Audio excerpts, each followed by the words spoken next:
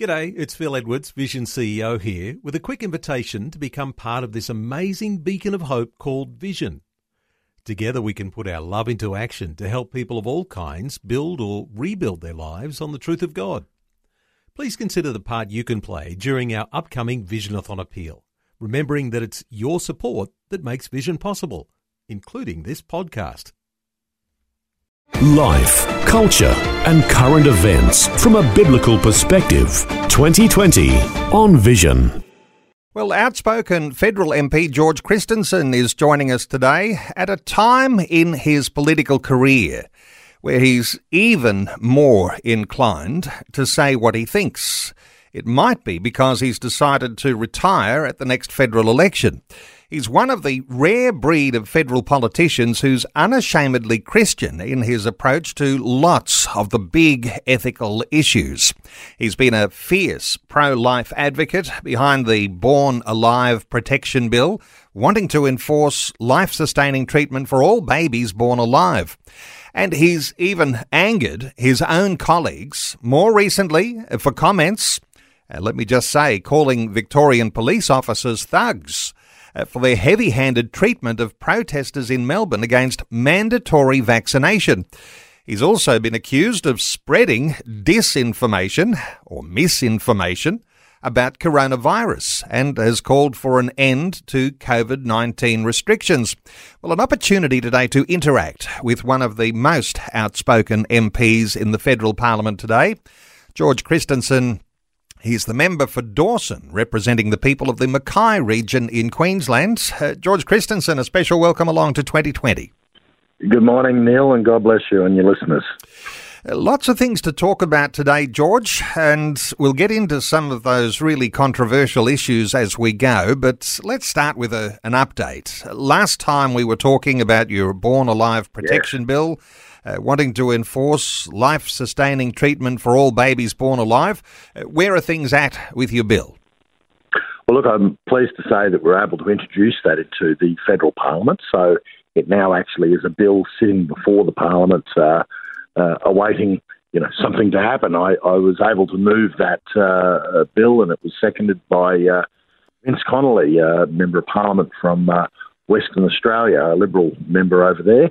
Look, the problem with private members' bills is that government really controls the agenda for what goes on, what gets debated and what gets voted on in Parliament. So it really would need the government to actually back the bill to be debated and voted on. That's yet to happen. But what I can tell you, Neil, and tell your listeners is that quietly a number of government MPs and senators have come to me expressing a great deal of support for this initiative, and they've told me that they're willing to pick up all the material that I have collated on this issue and carry on the fight for those vulnerable young babies that are born mostly prematurely as a result of abortion procedures, and ensure that they have appropriate medical treatment. So there is hope. It's probably a bit off in the distance, but there's hope that this issue will be litigated further by other members and senators. Well, I imagine that there is possibility here that there might be some that say, let's just leave this on the table for a long time and things will just fizzle out because George will be gone because, hey, George, you're intending to retire at the end of this term of Parliament. Some might be thinking, we'll just hold this over and before you know it, George will be gone. But the sad news for them that they might be right on the gone front. But the sad news is there's other MPs and senators within the government that are really wanting to continue prosecuting the case. So I'm going to be meeting with them over the remaining weeks of Parliament in this year and imparting all of the background information and details to them so that they can continue on the fight for life. And people in that group. That probably I can name would be Senator Matt Canavan and Vince Connolly MP. Senator Matt Canavan actually has proposed his own private member's bill. He's going to put up in the Senate if he hasn't done it already, and that is removing Medicare funding for sex selection of babies. And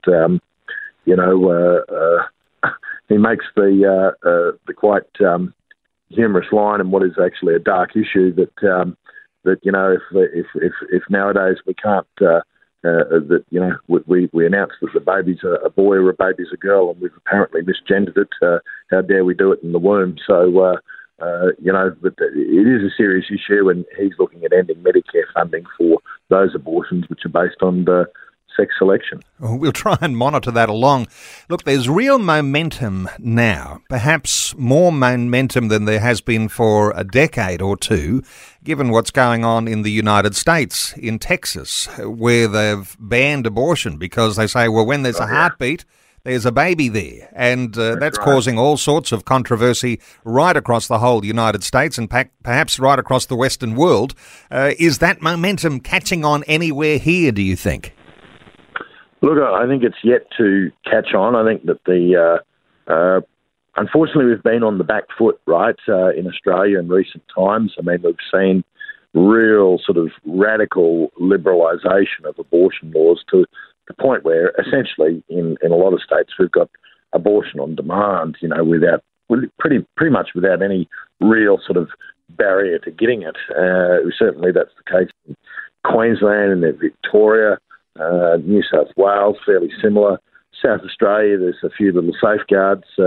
But we've started seeing this sort of really the pendulum swinging far too far in the way of abortion on demand. I'm always a believer that the pendulum has to swing back at some stage. I think that America's there at the moment where you've got Texas doing what it's doing, the Supreme Court allowing it essentially. So that's almost a decision in itself, which flies in the face of Roe v. Wade, and I think we've got Donald Trump to thank for selecting the right Supreme Court justices, actually. Hopefully we will see the pendulum swing back in Australia and things like this bill that I'm putting forward become reality. Things like ending not just Medicare funding for sex selection abortion, but, hey, why should you and I and your listeners who probably disagree completely with abortion have our taxes actually funding it? I think we should have Medicare funding for all abortions ended. A big ethical issue in there, and there might be listeners who have a question or a comment, even a critique. I want to open our talkback lines and let listeners in on our conversation today. Listeners might like to contribute. You might have a question for George Christensen. You might have your own thoughts. And let's open up the agenda to anything that listeners might like to raise today so far as the federal government goes. So 1-800-316-316 to join in our conversation. I want to touch on vaccinations today too, and particularly mandatory vaccines. You've been outspoken on issues around mandatory vaccines. It's one of those things that a lot of Christians are concerned about. George, what are your latest thoughts on mandatory vaccinations as that now is growing around Australia? Yeah, and sorry, I hope you don't hear that helicopter flying overhead. I'm sitting out in the veranda in Mackay here, and there's an emergency helicopter flying overhead. But look, regarding mandatory vaccinations, this flies in the face of human rights. Now, it also flies in the face of what the government said at the start of this whole thing. Prime Minister said straight up at the start of the pandemic, when we had these vaccines that were mooted, that they would not be mandatory. It would be a voluntary program. Now, that gets the big green tick for me because it's all got to come down to free and informed consensual choice in this matter.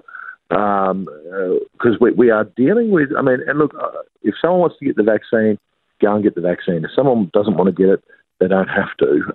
And particularly I say they shouldn't have to in this case because this is under provisional approval by the Therapeutic Goods Administration, right? Provisional approval. We've got to remember that fact. There is no long-term safety testing on these vaccines. So people have legitimate concerns around it now. It's not concerns that should just be dismissed as anti-vaxxer. I've had all of my vaccines, apart from the COVID-19 one.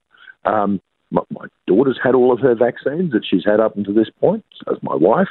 I'm not an anti-vaxxer by any stretch of the imagination. But I have some concerns about the lack of long-term safety testing around these vaccines, and so do many other Australians. To have governments state governments mainly imposing requirements on particular sectors. In order to keep your job, you have to have the jab. To have private corporations going around doing it, we've had Qantas talking about it or doing it, and we've had now BHP saying they're going to do it. This flies in the face of not just the Prime Minister's statement that it would be voluntary. It flies in the face of both the Australian immunisation guidelines found in the Australian Immunisation Handbook, and it flies in the face of international protocols that have actually been developed around our rights as citizens. One thing I can refer to, Neil, and it's often overlooked here, so the Universal Declaration on Bioethics and Human Rights, adopted in 2005, says this: any preventative, diagnostic and therapeutical medical intervention is only to be carried out with prior, free and informed consent of the person concerned based on adequate information. The consent should, where appropriate, be expressed and may be withdrawn by the person concerned at any time and for any reason without disadvantage or prejudice. Now, that's an international human rights obligation that's binding on Australia. I could go over to I talked about the handbook and the guidelines in the handbook. Of course, there are some Australian constitutional issues there that we've unpacked here. The idea of civil conscription, where the government comes between that sacred almost relationship between doctor and patient, and even our Constitution ruling the idea that would never to happen. Hey, we're taking calls today on 1800 316 316.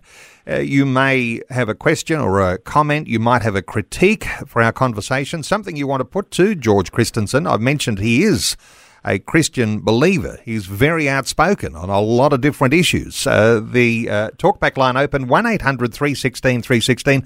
What if we let listeners in and help direct our conversation today, George? Let's hear from Chris in Guyra in New South Wales. Hello, Chris. Welcome along. Thank you for taking my call today. And I just wanted to say thank you to George for being a standout politician when many of them have laid down on their backs and pandered to the global propaganda that is the rollout of the COVID-19 vaccine. I think what we've been seeing lately, perpetuated by the media and politicians, no jab, no pay, no jab, no job, is one of the most un-Australian things in the history. And I really hope all listeners can, next election, next state election, next federal election, we've got to remember what these pollies have done to us. And if you want to get the vax, you get the vax, that's great. But as George said, provisional approval by the Therapeutic Goods Administration. And that is really an alarming thing.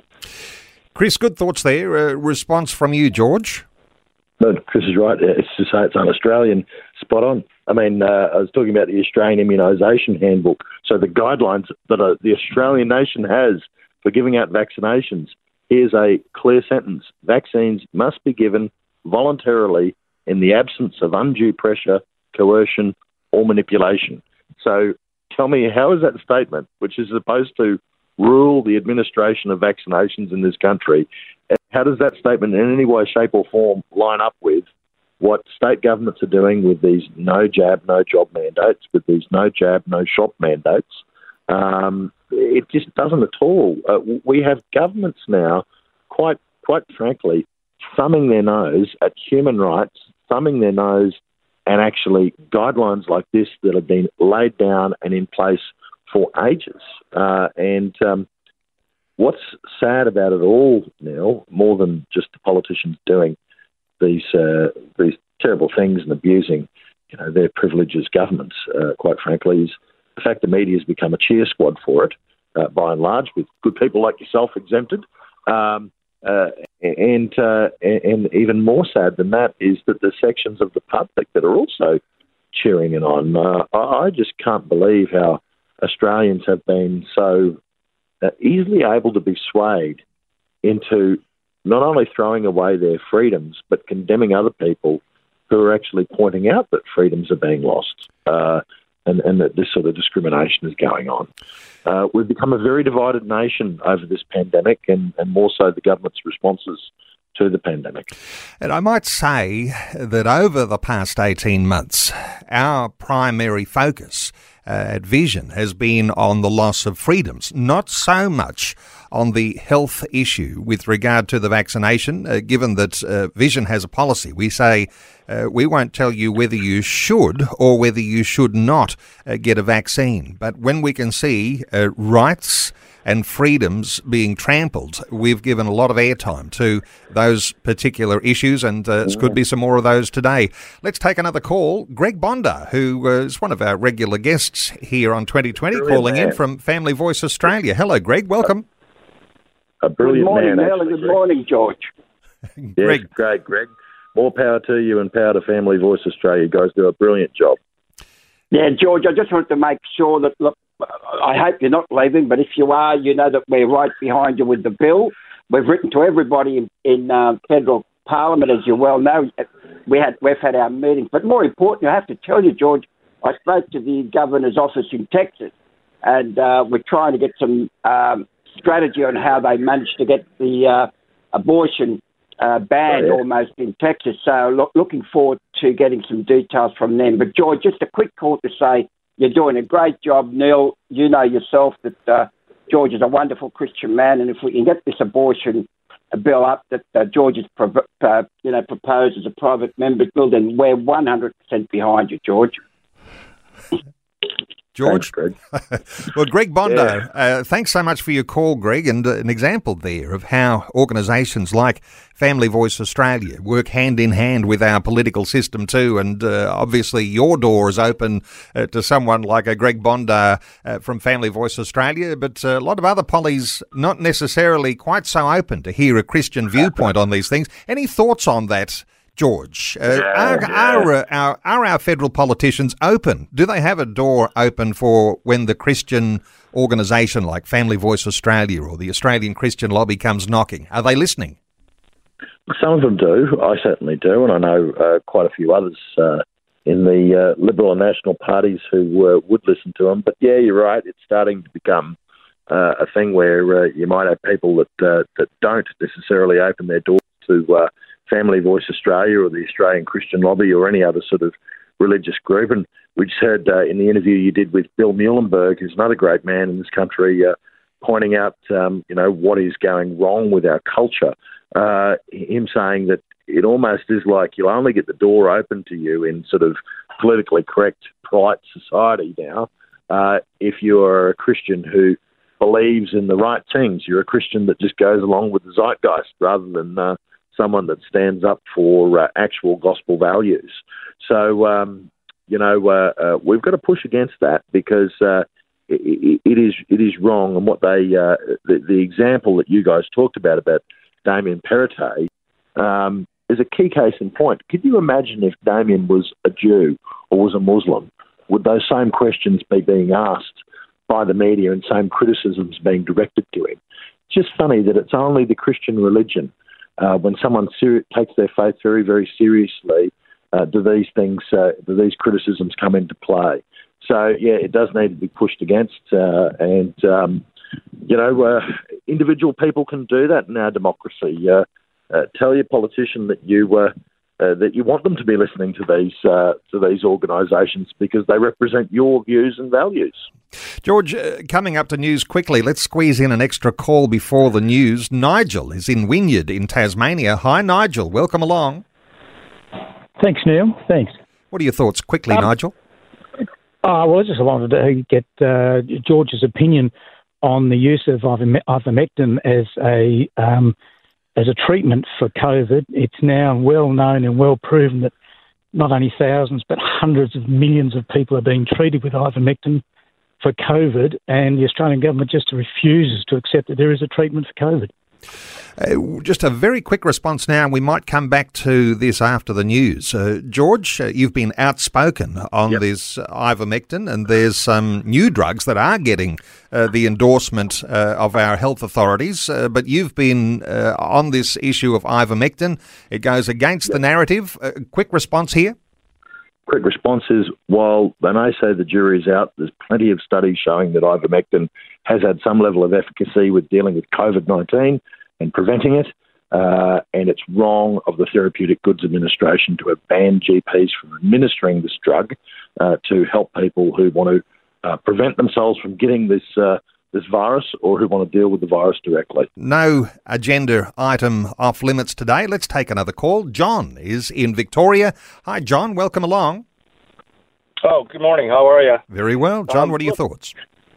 Look, I just, as the date closes here in Victoria for the mandatory vaccination, I think a lot of people are feeling pressured and maybe even pressured into just taking the jab, unfortunately. But I just want to give them hope in saying that, you're not alone. There's tens of thousands of people in Victoria that just don't know where to go. And just a little guidance, there are a lot of class action lawsuits being stirred up. There are unions starting up, like Red Union is a good one to go to. And there's GoFundMe pages such as Victoria Authorized Workers Unite Against Mandate. If you're not sure what to do or if you just want to help, these are some of the things you can do and just get together. If we stand alone, we don't have a chance. But if we stand united and push back, even against a stubborn Andrews government, there is possibilities of change. So I just want to encourage everyone out there.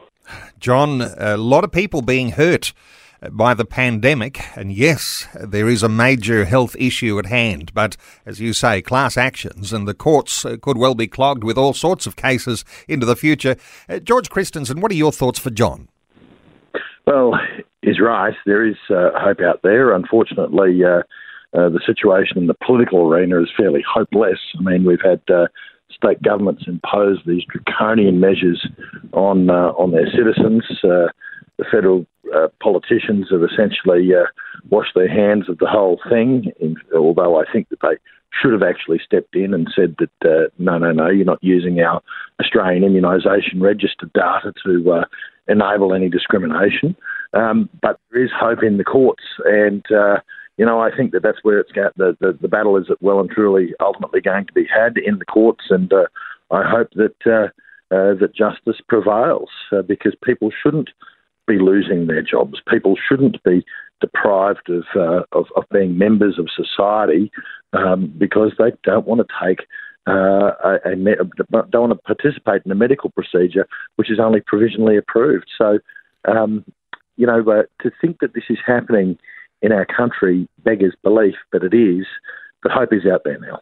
Okay, John, thank you so much for your call. And just before we move on here, George, it's your government here that appears to be recognising that you can't mandate vaccinations for all those reasons we said, but taking the other option of just handballing this off to state governments and to business. So doesn't some of the blame stand at the feet of the Morrison government here? Because the government could have said, no, you can't mandate vaccinations right from the beginning.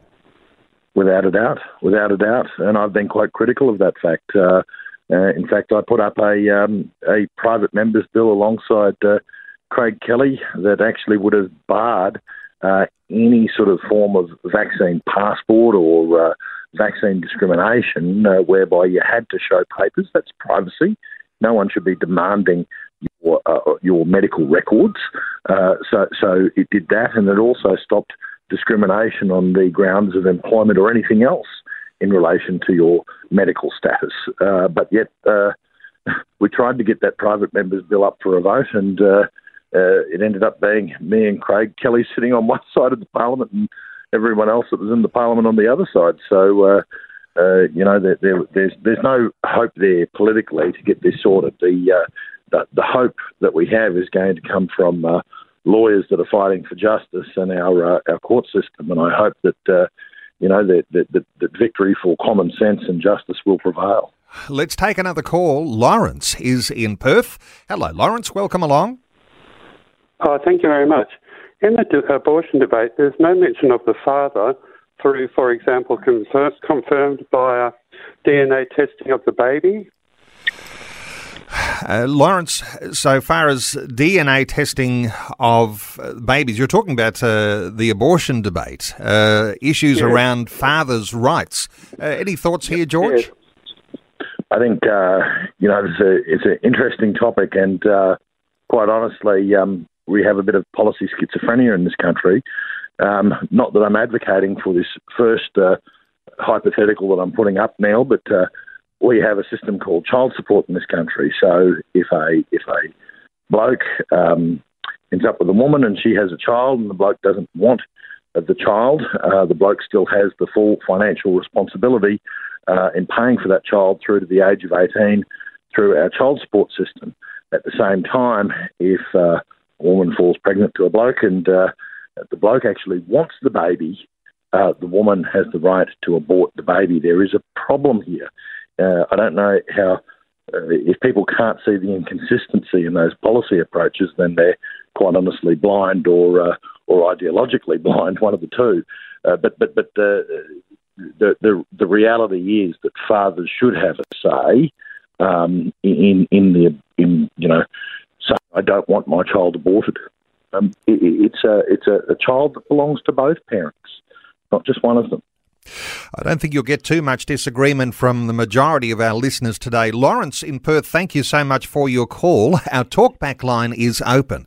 1-800-316-316. No topic that's out of bounds today. 1-800-316-316. One lady called through, had an appointment, couldn't hold. She had two questions. I'll just pop these for you, George. She says, Why is there a gag order on doctors who have a different view regarding COVID vaccines and treatments? And the second one, why are the adverse effects of vaccines being suppressed?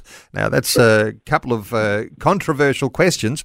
What sort of response would you have for that lady? Well, it's only controversial in the current sort of zeitgeist that we're in, and she's right. I mean, doctors have been gagged. They shouldn't be, but this has been a decision made by the Australian Health the Australian Health Practitioners Regulatory Authority. And I know myself that many doctors are afraid to actually say something publicly or to their patients around vaccinations, concerns that they actually hold themselves because that they could be suspended or have some disciplinary action taken against them.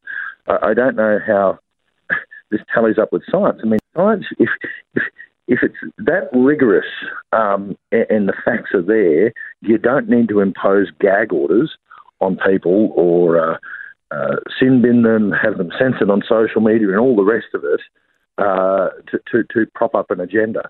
So I think that's one thing in itself. She's right. How they're doing it, well, that's just what the government agency has determined. I can't do anything about it. I disagree with it. I can't do anything about it. On the other issue, though, Neil, just to refresh my memory, there was the issue of the doctors, the issue of adverse reactions. Adverse effects of vaccines being suppressed. Well, look, I've spoken to doctors at major hospitals that tell me that is the case, and there is some evidence around it, actually. There's two different reporting systems in Australia around adverse reactions. One of them was a survey approach that was done, and I just saw this information the other night. The survey indicated that there was something like 43% of people who had the vaccine had an adverse reaction. Now, that's a huge number, but that's what the survey reported, and it was an official government agency that done the survey. But if you have a look at the numbers that are officially on the TGA website, it's nowhere near 43%. So they are being underreported. Again, doctors in major hospitals have told me that they're just simply not reporting them. They don't have to report them. They're worried about reporting them because of what it might mean to their careers and reputation. So this is a situation we have in this country, is that we've got people frightened to actually tell the truth. I think there's an issue around where you find relevant evidence for the side that you take. And I had one guest on recently who said, if you want to find out what the medical community is saying, search under PubMed. So PubMed, and I'm not so familiar with it, but that's where the doctors are seeking their own information. And so you can do searches there and you can find out the numbers of peer peer-reviewed articles, journal articles that are about one side or another, and you can find some evidence for which side you're thinking is the one that's got the most evidence or the most relevant. Let's continue to take calls. Christina is in Hobart in Tasmania. Hi, Christina. Hello, I've just taken you off the speaker. Hi. Thank you for taking my call. Look, if I get a bit emotional, please just bear with me. I want to say thank you to George Christensen for telling the truth and standing up and supporting others like Craig Kelly and the likes. I was unlawfully terminated from my workplace from the 17th of September because I didn't take the so-called vaccine. That was quite a hostile termination as I look at it. You don't have a choice, and I wasn't willing to take something that I don't know what's going into my body, but I've done my research. I am not touching that. They would have to handcuff me down and force it in me that way, but I'm without a wage. I'm really concerned also about the QR coding check-in. It's against the Privacy Act as well too, but yet you see it everywhere. And why isn't there something done about it? It's violating our privacy. Christina, lots of people refuse the vaccine for all sorts of reasons. And of course, I think most people listening to us today will be on your side saying you have a right to resist and not accept the vaccine. Others will say the vaccine and all of the detail that's coming out now is showing that it is perfectly safe. So there is going to be two sides to the argument. But losing your job because you don't get the vaccine. George, what are your thoughts for Christina? Look, I'm very sad to hear that she's one of those victims of this policy approach. And I don't know how that at all correlates with keeping people safe. Robbing people of their livelihoods, in some cases putting them into poverty or dire mental health situations, is certainly not keeping people safe, and it's not keeping people healthy. So that's one thing. As for the issue about QR codes, look, at the start of all of this, I'm very happy to pick up a phone and take a photo of a QR code and go into a restaurant, and that, because I understand it's a tracing system. But when is it going to end now? And we've had state health officers, chief health officers, that have actually said it should continue on forever. Well, no, it shouldn't. I mean, government does not need to know all the time where we are, what we're doing. That is called privacy. It's something that we respect in a free society, in a democratic society, or at least we should, and we have up until this pandemic. So I think that it needs to go at some point too, and I think sooner rather than later, because that system has been abused. While we were told at the start it would never ever be used for anything else other than tracing COVID-19 cases, we know across multiple states that police forces have actually tapped into that data to look at potential crimes that have been committed. And that again, this is the thin edge of the wedge. That's where your privacy really does get invaded. Christina in Hobart, thanks so much for your call. Taking calls 1800 316 316. Caroline is in Toowoomba, Queensland. Hello, Caroline. Hello, how are you going? Good, Caroline. What are your thoughts? Yeah, I've been a registered nurse since 1982. Some of my credentials are quite out there, and I don't usually brag about it, but I was South East Queensland Nurse of the Year in 1983, and I've done a lot of emergency nursing in my career and aviation medicine, and I've extended it to international flying. I would like to say that the Prime Minister actually said and declared that the COVID injection will not be mandated to anybody, and he believes in freedom without coercion. Well, I'm sorry to say that it's not happening in the case. And the Queensland Health has mandated the vaccine to be given to all healthcare workers. That includes doctors, nurses, midwives, scientists, ambulance officers, wardies, cleaners, kitchen hands, physios, occupational health, the list goes on, social workers, radiographers, admin, and there are thousands in Queensland that are refusing to have this jab and putting their jobs on the line. Now, to me, that is the most unselfish act that the healthcare workers can be doing, simply because there has been a failure to protect nurses and healthcare workers in Queensland the freedom to choose a medical procedure that has not undergone the safety trials of normal vaccines. I give vaccines, I have had all my vaccines, but not this one. Many are going to be walking from the industry that they've given their life to. Caroline, you've made some quite amazing points in there, and reflecting the medical community in the state of Queensland there. A quick thought or two from you, George. Some of that ground we've covered, but what are your thoughts for Caroline?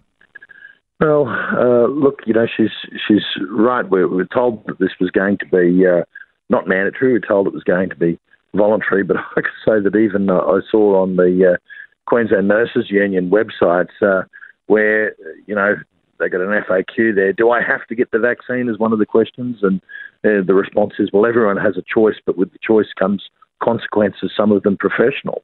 Well, that's not a free choice, and I saw a very funny cartoon the other day of a mugger holding up a woman and telling her, give her my bag, and she's got the choice, hasn't she? She's still got the choice as to whether or not she gives the mugger the bag. But if she doesn't, obviously something's going to be fired. And in the case of the nurses, it's true as well. Someone is going to be fired if they say no. It's not a free, informed choice. It is coercion. It's against the national guidelines on immunisation, and it's against international human rights obligations. This is going to be played out in the courts. This is where it's going to be won. And I think that the guidelines and the international obligations, and you referred to the Constitution, that's all going to come into effect. Caroline, thank you so much for your call. And running short of time, just to come back to one of the newest developments, the Merck drug company, they've got a drug called Molnupiravir, and it is yet to be approved by the TGA. It's looking very promising. We were talking a little bit earlier on about the ivermectin drug, and there are all sorts of issues there. Whether it's got the stamp of approval that comes from the TGA is important here. There is a good development there. Is that, do you think, George, the possibility for people who don't want to take a vaccine and are happy to take a drug? I mean, in some sense, it's the same type of thing, but what are your thoughts around the latest development from this latest drug? Well, the trial on that drug showed that it was completely effective in stopping any deaths from COVID-19. They had a group that took the drug and then a control group that took a placebo, and there was 8 deaths amongst the placebo group, so no deaths amongst the drug group. So it looks fairly good. Yet to see a bit more information out of it. But the interesting thing is Merck developed ivermectin. Now, ivermectin's been panned, including by Merck, because it's off patent, so they don't get all of the big money for it. It's just surprise, surprise that Merck comes out with a new drug that I do note does exactly the same thing, operates in exactly the same way that ivermectin does. So you'll excuse me for being a bit cynical about the whole thing. Merck will get paid a lot of money from this drug, as they wouldn't have got paid with ivermectin. I noticed Pfizer's also coming out with a new drug that has ivermectin as a derivative of it.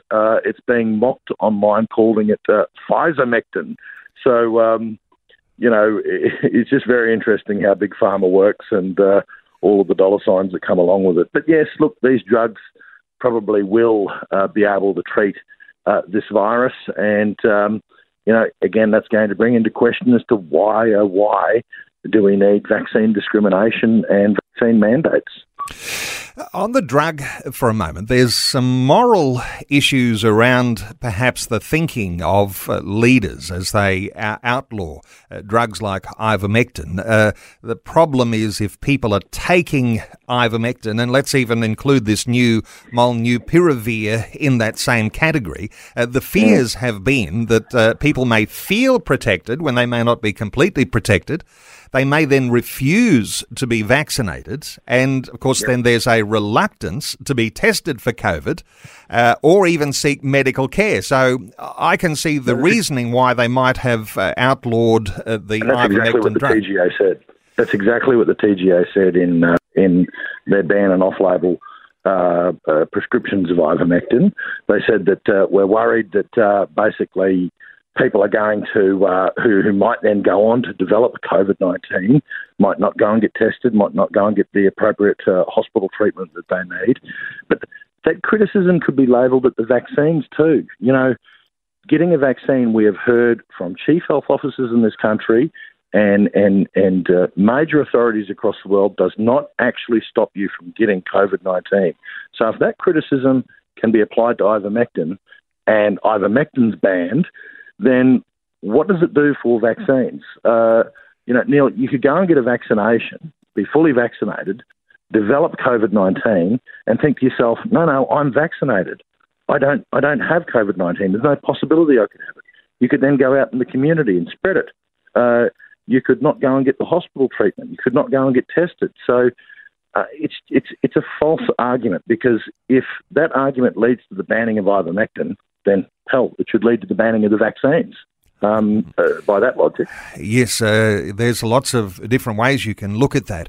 Hey, I'm going to have to draw a line under the calls. Time is running short, and there's one very important issue which I wish we'd raised a little earlier, because one of the things that comes with a general health order, and whether this affects everyone who might gather together at any particular point, and there's some lifting of lockdowns that are ahead, but churches and the way that they may be affected by a two-tiered system, the vaccinated and the unvaccinated. Have you given much thought, George, to the way that churches are likely to be treated under general health orders? Because I know that there are a lot of leaders who are saying this may be a time to be exercising some right of even resisting obeying that law, some civil disobedience. A quick thought on churches? Churches should resist any attempt to say that unvaccinated people are not welcome in their worship services. That is just wrong on so many levels, theologically, politically, human rights level. We all have a right to worship, and we should not be discriminated against. So more power to those church leaders, to the bishops, to other pastors that are saying there's no way that's going to take place in my church. But, the heavy hand of government will no doubt try and come down on them. And I could say to those church leaders, I will stand alongside you. I will do what I can to help in those situations. And I notice that there are some church leaders, unfortunately, like the Anglican Bishop of Newcastle, who actually are saying to his priests, dob in those people, who turn up that are unvaccinated. That is an extremely unchristian way of dealing with this issue, and that approach should be absolutely and thoroughly rejected. Well, I know that church leaders are very prayerful and considerate, looking for the right wisdom in moving forward in all of these things, and church leaders have been very open to the idea of temporary health orders and in the interests of the good health of all Australians. But there are those who are saying, how far can this go? And there may be a time coming which we'll see Christian leaders speaking up more vocally. Well, it's been a great opportunity. I've got a line under any more calls. We won't be able to take calls, thanks to everyone who did call in. But George Christensen, good getting an update with you today, and let's plan another one of these before too long. Member for Dawson, representing the wonderful people in the Mackay region, and thanks so much for joining us today, George. Thanks, Neil. Thanks for taking time to listen to this audio on demand from Vision Christian Media. To find out more about us, go to vision.org.au.